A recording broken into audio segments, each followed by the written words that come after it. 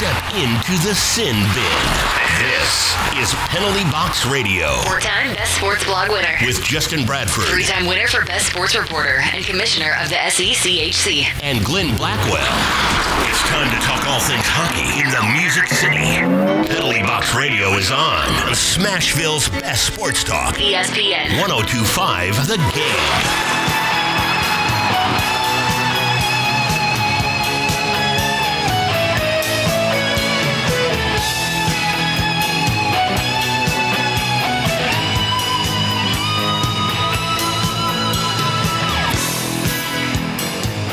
Welcome to Penalty Box Radio. This is Justin Bradford along with Glenn Blackwell, intern Allie, our wonderful interns Danielle and Jack, returning from college, producer Calvin behind the glass, and holy moly offense. The Nashville Predators, they have it. They do.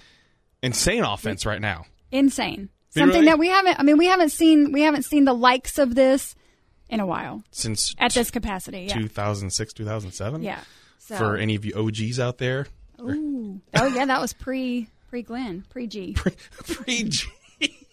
It was. It's been a while since you've seen an offense this explosive for the Nashville Predators. And the focus has always been on defense. And the defense had a good game against Las Vegas last night. The offense had a stellar game. The depth scoring had a stellar game. I would say, it's very young in the season, but obviously I think this is the most complete effort from the Nashville Predators, given the team they were playing. They were playing a very, very tough Vegas Golden Knights team in Vegas, which we all know is tough, and the Predators have struggled in Vegas. I mean, a very young team, obviously franchise-wise, but the Predators have struggled there, and coming off what happened to them in L.A., where I'm following the notifications because I was out of town for Dega, and I see, Calle Jarnkrok, no, he didn't score a goal. It's tied. They lost?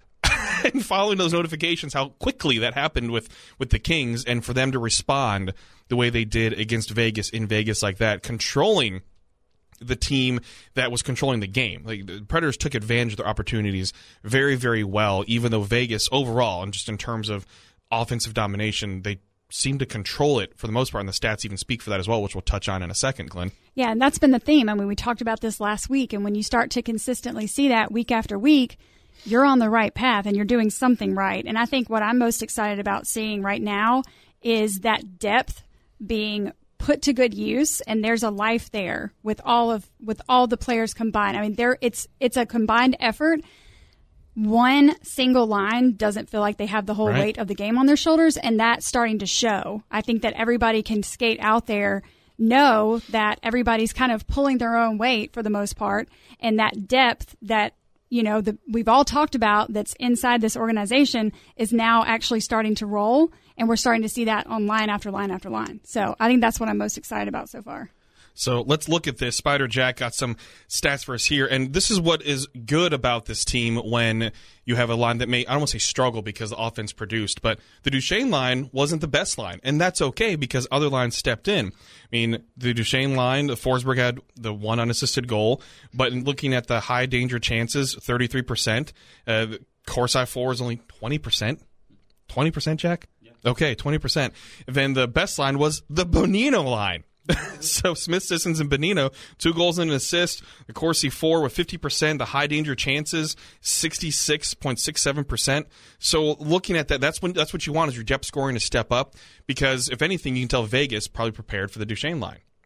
Your depth scoring has to come out and prove that they can belong there. It's the middle six. We always talk about this so much, the middle six. The top line now, and I spoke about this with Ryan Porth and Preds Insiders, that teams are going to prepare for that top line. Well, this is a huge opportunity for that second line, or your 1B line with Johansson and Arvidsson, and right now Calle Jarnkrok, and then your third line out there to really make a difference in a game, because if they're going to try to shut down the Duchesne line, well, hey, there's 2 other lines that can come out and score on you, or even the fourth line with Kyle Turris, who is off to a good start this season as well. So that's what you want to see out of this team, and it's obviously not anointing them anything right now, but you're off to a good start offensively, which is something that they struggled with. You're off to a good start power play wise, which is something that they struggled with. Yeah. You see changes with this team, and that's what you wanted to see at the start of the season, of some changes. The defense will fall into place. I think you saw that against Vegas, because Vegas has some great names in their team. They're a very strong team, a very fast team. And what I was impressed with is that they kept up with Vegas and even drove the pace at times, but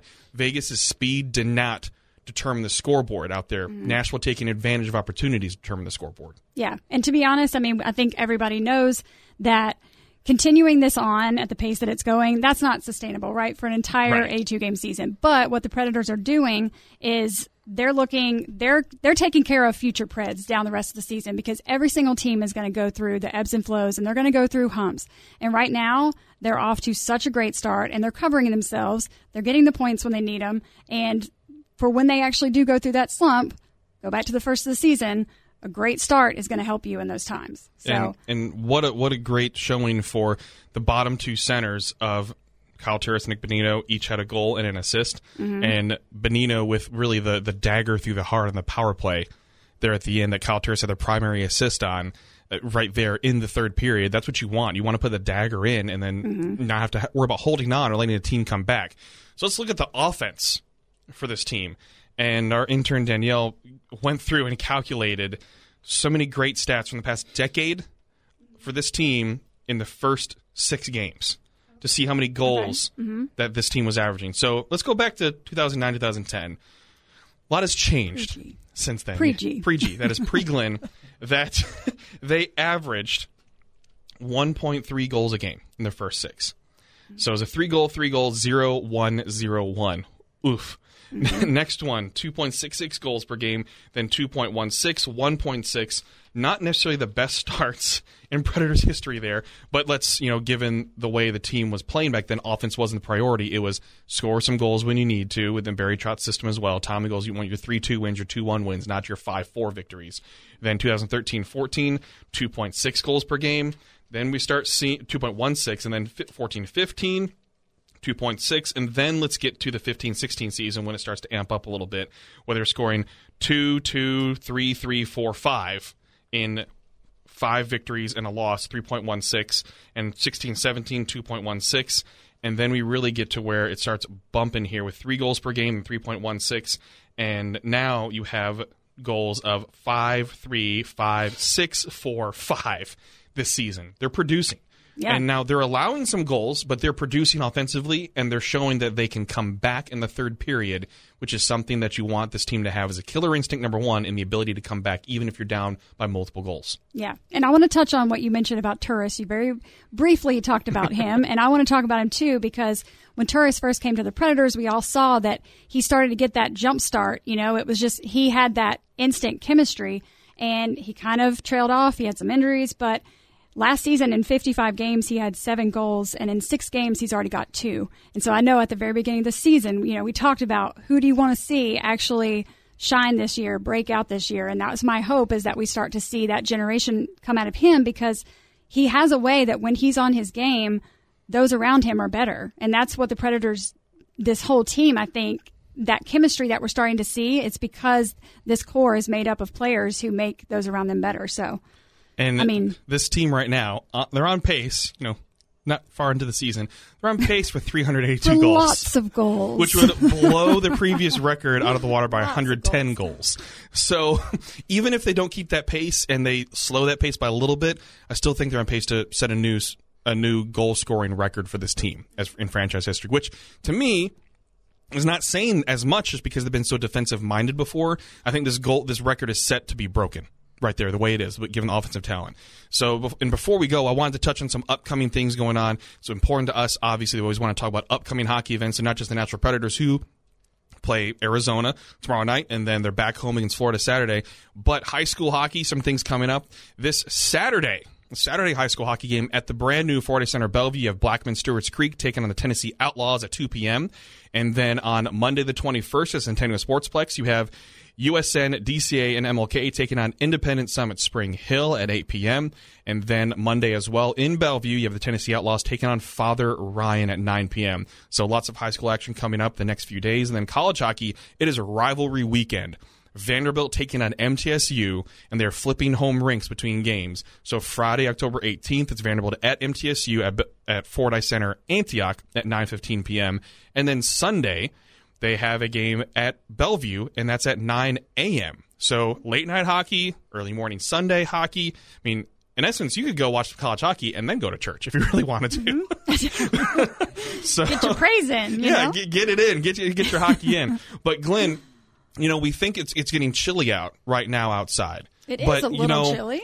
Not too far from now, it's going to already be the off season. It's going to be hot out. It's going to be vacation time. And what we want you to do is vacation with us at Penalty Box Radio with Ships and Trips Travel and Royal Caribbean, July 12th to 19th for a special hockey fan cruise on the Liberty of the Seas. Now, this ship has an ice rink on it. I was about to ask you.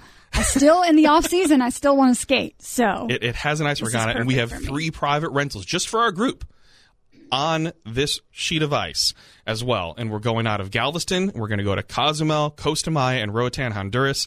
And now the purpose of this, obviously, is to have fun. But we're also going to get everybody together that are Preds fans and hockey fans and raise money for the Nashville Predators Foundation. So many good things happening there. So we're going to raise money for a good cause through cocktail sales and things like that. We're also going to have private events of Q&As with special guests and trivia and Chuck-a-Puck on the rink out there too. And it's just so many special and fun activities as well. And it's only for those that are in the group with private cocktail parties as well aboard the Liberty of the Seas with Royal Caribbean, Ships and Ships Travel. Go to hockeyfancruise.com. That's hockeyfancruise.com for more information on this. Join us. It's the off season. It's past free agency. It's past the draft. It's before everything else happens in the preseason. It's after development camp. It is the perfect time to take a vacation with other hockey fans. So that's hockeyfancruise.com. Okay. Up next, we're going to talk Arizona Coyotes with Kat Silverman of The Athletic here on Penalty Box Radio, ESPN 102.5 The Game.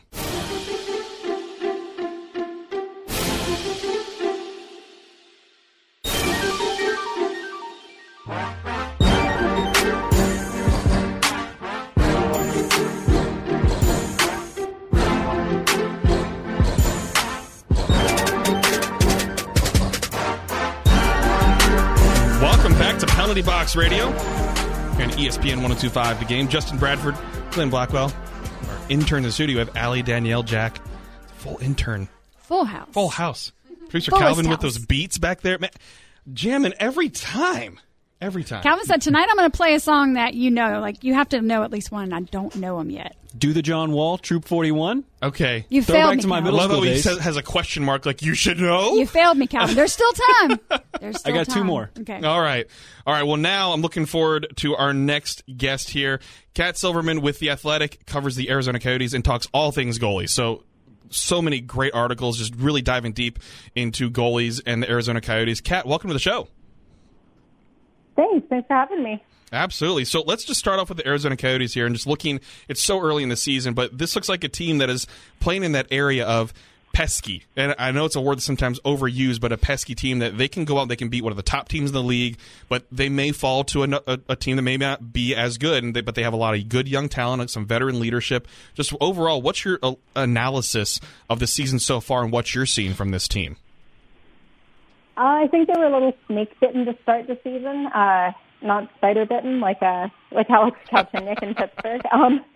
But, yeah, they started off the year playing, I think it's a little overused sometimes saying playing the right way, but they were getting the right shot attempts, the right shot differentials. They were keeping the puck out of their own zone. They just weren't finding the back of the net. I think they had like a 1.5 shooting percentage to start off the season.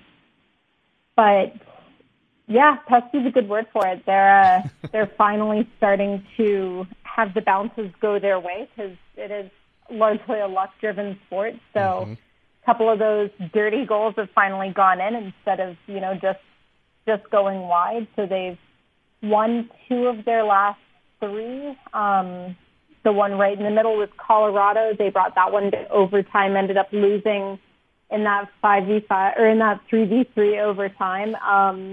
But yeah, they're finally starting to get the scoring. They have some of the young players. They have just enough veteran presence and talented veteran presence, which I think they were, to put it delicately, kind of lacking for a couple of years there. They had a lot of character, not a lot of skill. And they have the goaltending, which that, the buck really stops there. So yeah, they're a lot of fun to watch. I don't know if they're a top team in the West yet, but they're taking those steps forward that they've needed to for, I'd say, about 4 or 5 years now. Absolutely, and for me, they're one of those dark horse candidates for me that I believe will make the playoffs out of their division as well. And like you said, finding their rhythm in the past 3 games, getting 11 goals is pretty big, and beating Vegas. Obviously, Vegas a very good team, and beating Vegas at home was big for them. And you mentioned the goaltending as well, and that's something that's very dangerous for the Coyotes, is they can shut some teams down as well. And you have Darcy Kemper and Antti Raanta out there. What does it mean to have 2 goaltenders of that caliber, knowing that you could pretty much put either one out there and you're going to have a good competitive game? I think that's really going to be the difference maker for this team. I think it's been the last 3 or 4 years, we've seen the teams that make it the deepest into the playoffs have been the teams that really balance their workload for their goaltenders, the teams that have the most elite goaltending, so to speak, during the season, but ride their guys for 65 to 70 games a year, are the ones that have kind of been sort of faltering when they really do reach the playoffs. And so I think if the Coyotes do end up making it, it's going to have to be with a fully rested goaltender, whoever ends up winning out that job. At the moment, it looks like Darcy Kemper would probably be the one who would end up taking the playoffs. But Antti Raanta had his first start in just under 11 months when they played Colorado. That was on the road. It's tough to go and play in Denver. I think they're at 8,000 feet, 5,000 feet elevation, something like that. Mm-hmm. And it's a tough building to come into. It's tough to get adjusted to. It was his first game back. And like I said, since I believe it was November 25th of last year, and going up against Mikko Rantanen, Gabriel Landeskog, and Nathan McKinnon as your first game back isn't something most guys would necessarily enjoy doing. And he only allowed 2 goals during regulation, and then obviously he allowed the game winner, but was doing really well there for the majority of the game. So he looks like he's good as new again, and having a healthy Antti Raanta could be really what gets them through those lulls in the season. If both guys are essentially able to hopefully steal them, if not outright games, but steal them a point here and there just by getting them to overtime when maybe they don't deserve it, that's really going to be what it takes to get them ahead of some of those other bubble teams in the West. Because I think that wild card race is going to be a lot tighter this year. I think a couple of the teams have taken a step forward that I believe we're hoping to. I think Vancouver's finally taken their step forward. Anaheim might have taken a step forward, so it's not going to be easy. And having both of those goaltenders might be the difference maker for them. And Kat, obviously, you never want to see anybody go down on injury, but you definitely don't want to see one of your biggest shot blockers in Hjalmarsson go down. He's also been on the number 1 PK unit thus far. What adjustments do you see being made in his absence? And is there someone specific that you have in mind that you could possibly see working their way up to fill that slot while he's out? That's really tough because honestly, with no disrespect to the rest of their defensive core, I think they have a lot of really solid guys. I don't think they have anyone else who comes even close to doing what it is that he does. I know that obviously the stats don't mean everything, but when you look at the shot suppression, and it's not just the shot blocking from him, it's the stick work and the gap control, just the way that he manages to shut down the opposition as soon as they hit the offensive zone. That's so huge, and he's miles ahead of everyone else on the team in that particular area. And I don't know if they have someone who can play that particular role, who can really just completely shut down any kind of offensive chance as soon as they come up against them. And so I think that if anything, they're just going to have to adjust their strategy a little bit, particularly on the PK unit. Luckily, they do have quite a few good defensive forwards that are able to fill in at the very least by helping out in the defensive role there. They have Brad Richardson, Lawson Krause, Michael Grabner, Carl Soderberg. Those are all guys who do really well on the PK, but obviously those are all forwards. So they, it's not going to be a lot of fun to watch for as long as he's out, and I believe it's an estimated 3-month timetable. So I think it may not be enough to hurt them. Like I said, I think their goaltending really does save them in a way, but I think we'll notice it in their shot differentials, and we'll notice it in what the opposition looks like when they hit the offensive zone. So I think it's going to make a big difference for them. Absolutely. And again, Kat Silverman of The Athletic joining us right now. And Kat, before we have to let you go, just wanted to get your thoughts on Phil Kessel. It's one of those things where he pretty much made it to where that was the place he was going to have to go because he wanted to go there. So what does the addition of Phil Kessel, that leadership and a guy that obviously can produce offensively, mean to this squad that does have a lot of young talent on the team? It's, at least so far, I think it's been just having him on the team has been a huge difference maker on the offense. He hasn't necessarily been putting up the points yet, but he's been contributing to the offensive drives and to getting the puck where it needs to be and just the playmaking out of him. I know we all, we love his release and we love his shot, but his playmaking ability is, as far as this team goes, I think it's one of the best. And he's taken on a leadership role with the team. You know, he's stayed out after on the ice during practice with a couple of the guys, just going over scenarios with them and talking with them about what head coach Rick Tocchet talked about during practice, and really just sort of taking on a role that we haven't seen him take on with other teams in the past. And so I think that eventually he's going to start scoring, and that's going to be an even bigger, bonus for them. But just having him there with his offensive skill set and his playmaking skill set, he's set up a couple of their goals already so far, even if it hasn't shown up on the score sheet for him. So I think it's been a huge difference maker for them. Well, we're excited to watch tomorrow night's game because Nashville always struggles, it seems, against Arizona. So curious to see how both these teams show up, especially Nashville scoring a lot and Arizona with their goaltending being able to stop plenty of things as well. So looking forward to tomorrow night's game. And Kat, we definitely appreciate you joining us tonight. Absolutely. Thanks for having me. All right, thank you. Folks, that was Kat Silverman. She is with The Athletic, does great coverage, especially deep diving into goaltenders and of the Arizona Coyotes as well. So up next, we're going to go on Saturday's opponent for the Nashville Predators, talk Florida Panthers with Jameson Olive. He is with the Florida Panthers organization, their internal beat writer and podcast host. Up next here on Penalty Box Radio, ESPN 102.5 The Game.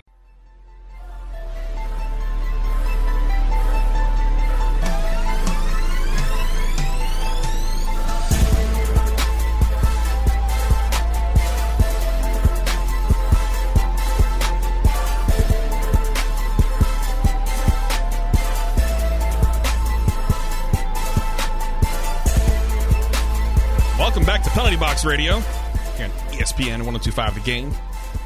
Justin Bradford, Glenn Blackwell, Intern Allie, Intern Danielle, and Spider Jack.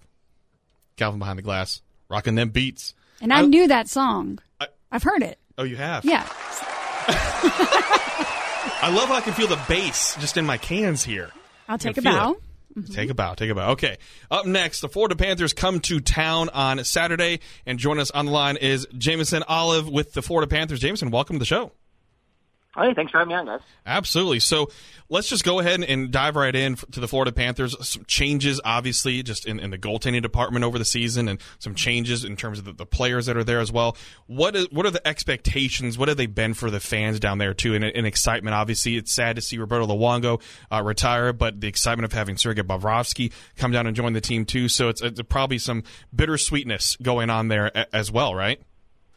Well, it's a little bit of sweet. When you think about it, I mean, Roberto Luongo played 19 years in the league, had a great career, holds all the Panthers records for goaltending, and now they're going to retire his jersey in March. So he's getting a great send-off down here. I know everyone's looking forward to that game against the Canadians at home when they do retire his number, the first ever player to have their number retired by the Panthers. So that's going to be a big day. But in terms of the expectations for this season, like you asked, they're sky high. I mean, everyone from the guys in the locker room to the fans, even the most fair weather fans, some people that, season ticket holders to fans that are just kind of hearing about the team for the first time. Everyone expects this team down here to make the playoffs. And it's a huge opportunity for them, just given the fact that when you look around at other professional sports teams down here, the Miami Dolphins are rebuilding, the Miami Marlins are rebuilding, the Miami Heat are kind of in that weird middle ground. So in terms of championship potential, the Panthers are at the top of that right now. So everyone's kind of tuning in right now. Everyone's kind of seeing what happens. Everyone's kind of dipping their toes in the water to see what this team does. But overall, like I said, from everyone inside and out, the expectations to make the playoffs this year.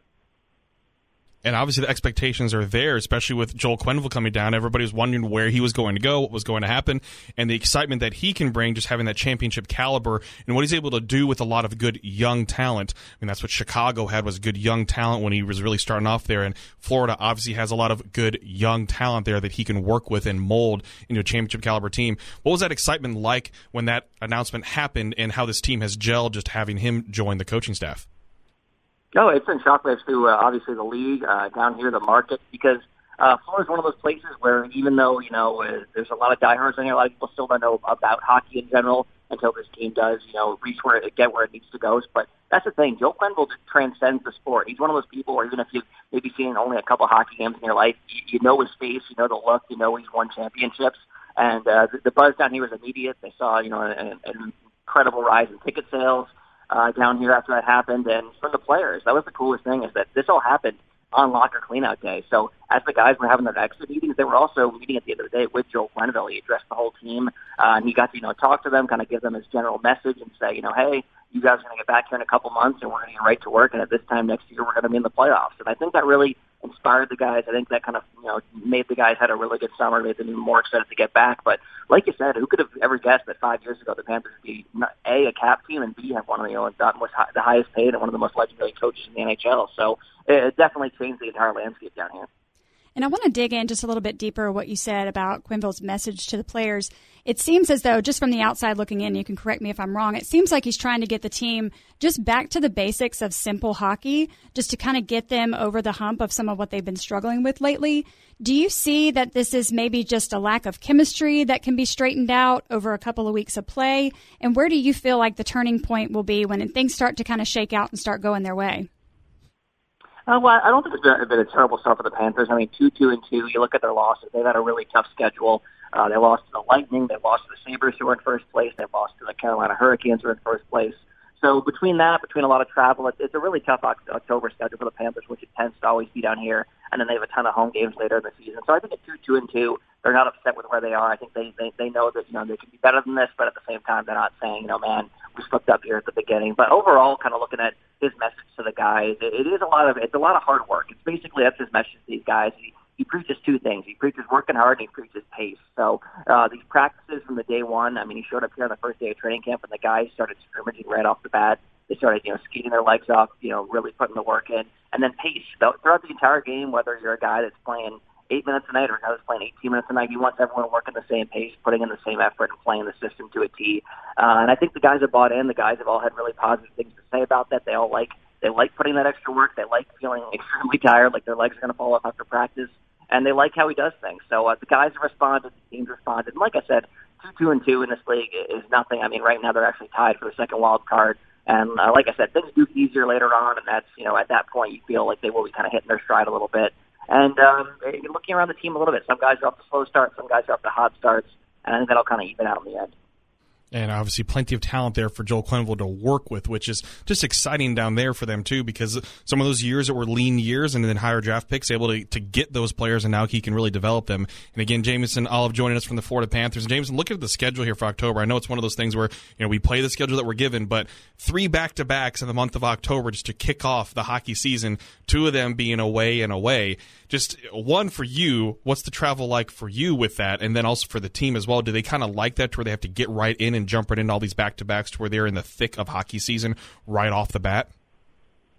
Well, for myself, I look at it a little bit. I probably only do like 40-50% of the travel, so my only trip this month is that Western Canada trip, which sadly is probably the toughest trip in terms of just rigors of travel, but I'm still looking forward to that. But when you talk about all the back-to-backs and things like that, obviously it's tough because, you're still trying to get your footing in there during the first month of the season like every team is.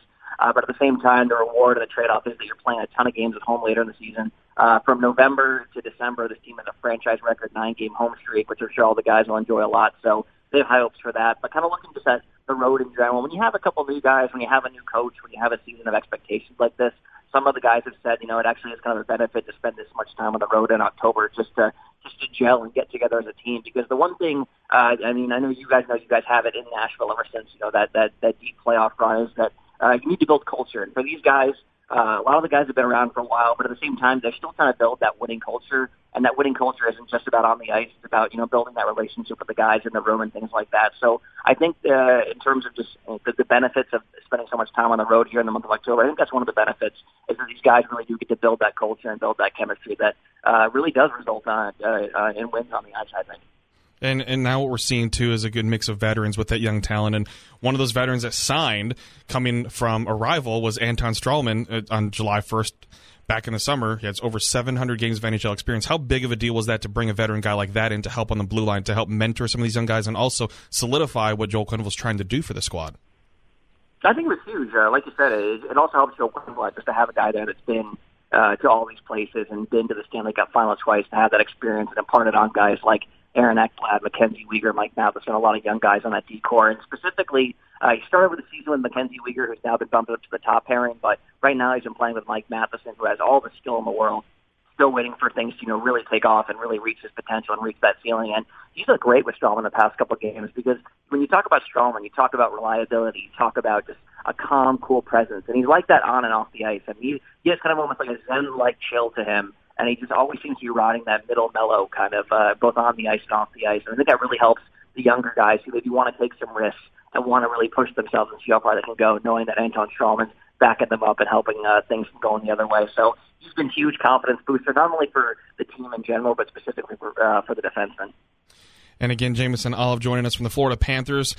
Predators take on the Panthers here at home in Nashville on Saturday. And we're familiar with some of these young names: Jonathan Huberdeau, Vincent Trocheck, Alexander Barkov, Aaron Ekblad. There's other young talent on this team, too. Who's one of the young players on this squad that you're really excited to see develop and know has some great potential with this organization in the future?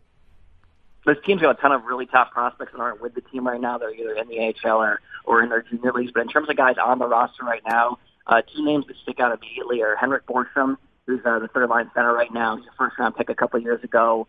Great player at Denver in college, and good season last year. Got called up, played about 50 games with the Panthers after making his debut.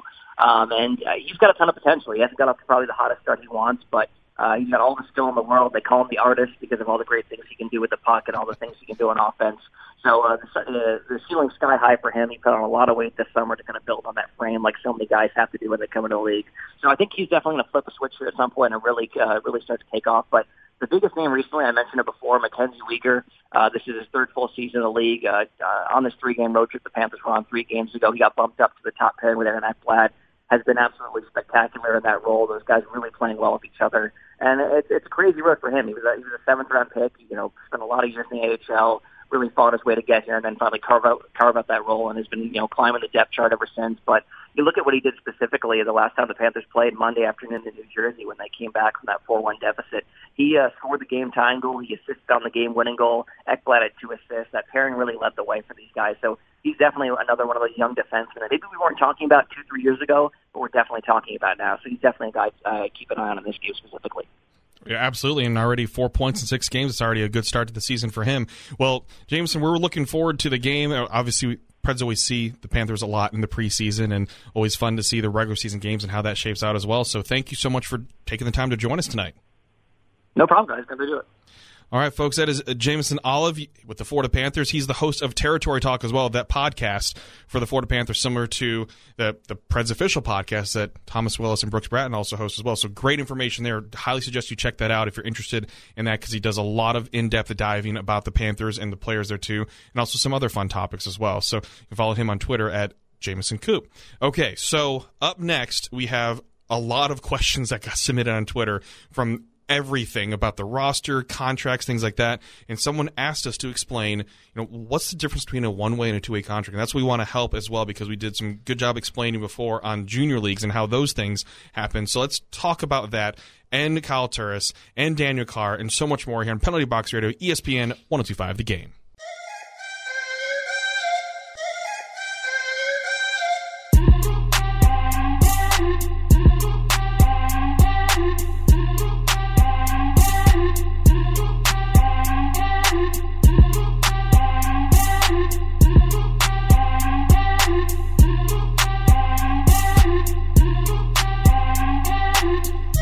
Welcome back to Penalty Box Radio, ESPN 102.5 The Game. Justin Bradford, Glenn Blackwell, interns Allie, Danielle, and Spider Jack who is white boy dancing in the studio. Thank you to producer Calvin for dealing with us for an hour each week. For loving us. We're a blast. Dealing. You guys dancing makes it worthwhile.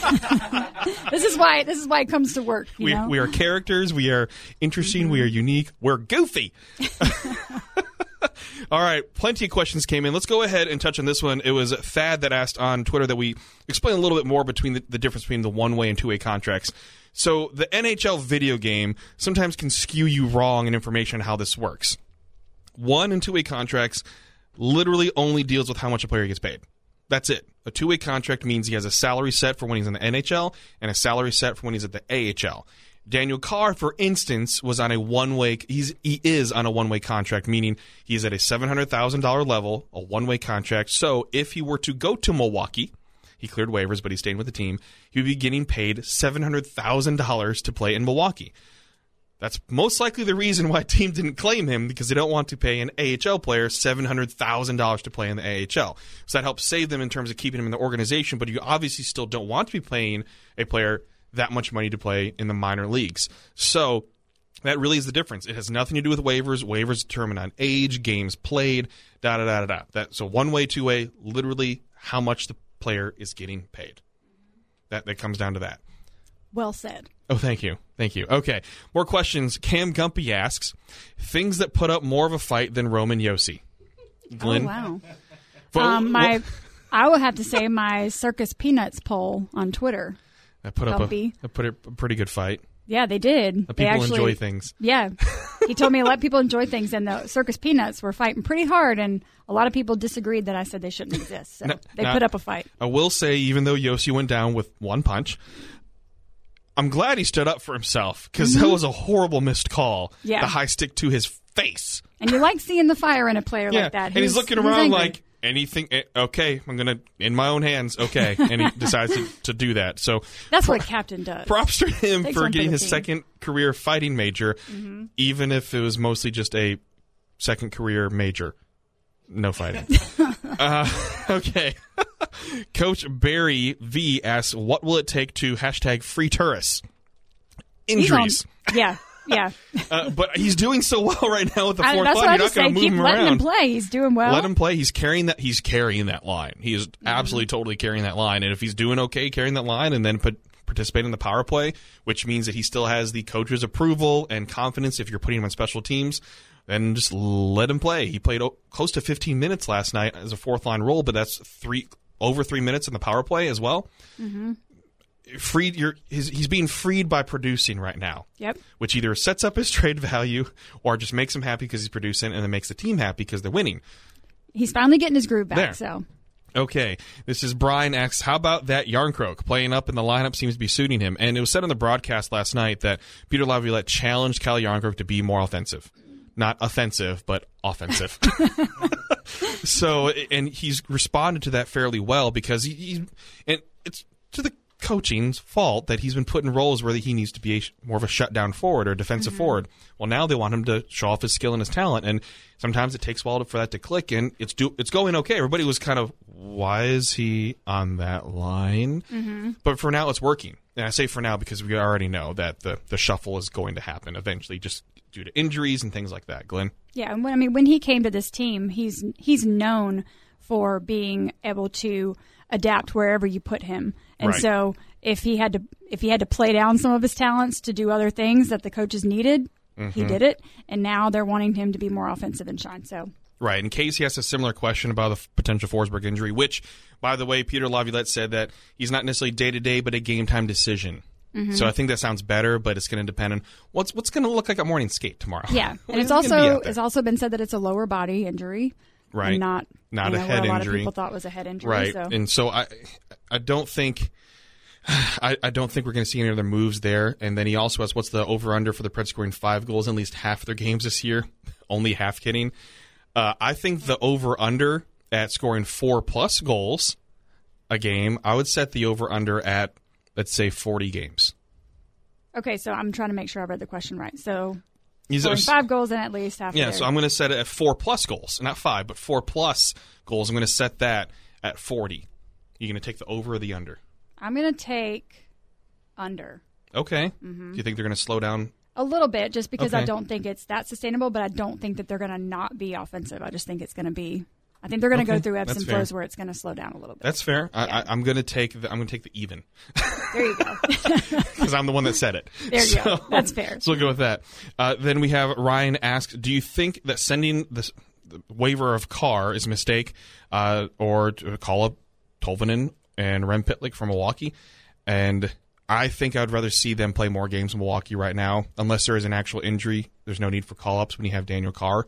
If there's more than one, then you're going to want to call somebody up, and I think those guys are going to be up there. And then also asked about Santini being played instead of Weber. The third pairing is always the question mark, and I think we've been on this for a while. Then it kind of hit me, too, and I think I saw somebody say this on Twitter. The third pairing for every team is frustrating, which is true because when you think about the amount of depth you're going to have, the money you have to spend, usually most teams aren't going to have a lot invested in your third pairing. So I understand that way more. I think what happened before, too, is before the trade for Johansson, you had Seth Jones in your third pairing, and people understood that, yeah, he might make some mistakes as a rookie or as a second-year player because he's young. He still had a lot of flashes of brilliance, you can see, because he's probably going to win a Norris Trophy in the next 3 or 4 years. And that expectation of, oh, well, you have a third pairing defenseman like Seth Jones. Not everybody has that. Yeah. That's not very common. That is rare. Exactly. So then Dave asks, right now Rainey is on pace to play about 54 games this year. He started 66% of the games. Does that amount of starts seem right, or does Saros Rainey split the season closer to 50-50? Hashtag load management. I would like to see Pekka Rinne at 60% of the games and Jussi Saros at 40%. And Ryan Porth and I were talking. It's setting up to where it's like Saros Saturdays in October, because Saros has had 2 of the Saturday starts, and Pekka Rinne most likely I would think would start against Arizona, being a conference game, and then a non-conference game Saturday against Florida. That would be a Saros start. That'd be 3 Saros Saturdays. Yes. Saros, that's hard to say. I'm not going to try to Saros say it. Saturdays. But yeah, at the end of last season, I remember saying that I wanted, for this season, I'm looking at a 60-40, and then by next year, getting closer maybe to that 50-50 mark. Maybe not, but getting closer to that. But I don't necessarily think that's going to be this season. Then we have another Dave, so a different Dave, not the same Dave. Will Duchesne outscore his jersey number? Oh, that's a good question. I don't think he will. I heard JP Dumont say in Smashville Live that he thinks Duchesne will get 90 points. Can you imagine the Preds with a 90-point player? Yeah. I don't think he's going to outscore his jersey, but that's a fantastic question. It's a fantastic question. We'll have to address that later on with other Predator players in jersey numbers. I want to just go wild and give him the thumbs up. He did thumbs up or thumb down. So Maybe will I'll just Mikael say Glenlund yes. outscore his jersey? I think that's a fair question. That's fair. 64. That's fair. I would say Not this year. no. I would say no, but he gets very close. Yeah. I think he can outscore Roman's jersey number. There you go. But right in between. Right yeah, between- we'll just right in kind between there. of teeter-totter. Then let's see. Johnny asked, "Are you surprised about Stone not getting anything for the hit on Forsberg since Sapirti left his feet, and the principal point of contact was the head?" I don't think after watching the replay that obviously we would have heard something by now. I think extreme slow motion, it looks worse. Yeah. Even though it's a questionable hit, I understand why the Department of Player Safety has not done anything with that as well, because we see it all the time. Try to turn off your bias. When hits happen, you leave after the hit or during the hit, skates leave the ice. Yeah. It's about before the hit if skates are leaving the ice. And the direction that Forsberg was going as well. It's I think that's what they're going to look at. You know, they're always going to ask, is it the principal point of contact? But then they're also going to say, did Forsberg, did he set himself up for that? And he did. If you watched it, he turned his head. But it's very, very tricky because not all dangerous plays are illegal. And that's just something that you have to deal with when you watch the game. And it's unfortunate that, he's out, but it's lower body. So he actually wasn't even injured on that play. Right, it didn't exactly. seem like, so. Thankfully. Daniel asks about Brian Boyle. Is that truly dead? It's like, I think a pretty big injury would have to happen because I think they're past that. They're past Brian Boyle, even though he's a great guy. He was great with the team. He was great in the locker room, and he did produce for the team. I just don't think that's going to happen right now. Colby asks, along with the actual Winter Classic game, what other events are planned or generally take place that week? Well, this is a different Winter Classic. There's no alumni game. There's no other events going on. There's only 2 practices on the ice and the game. That is it. We have a big party, though, that is sold out for Penalty Box Radio. So, sorry, folks. You should have bought a long time ago. when it went on sale 4 months ago.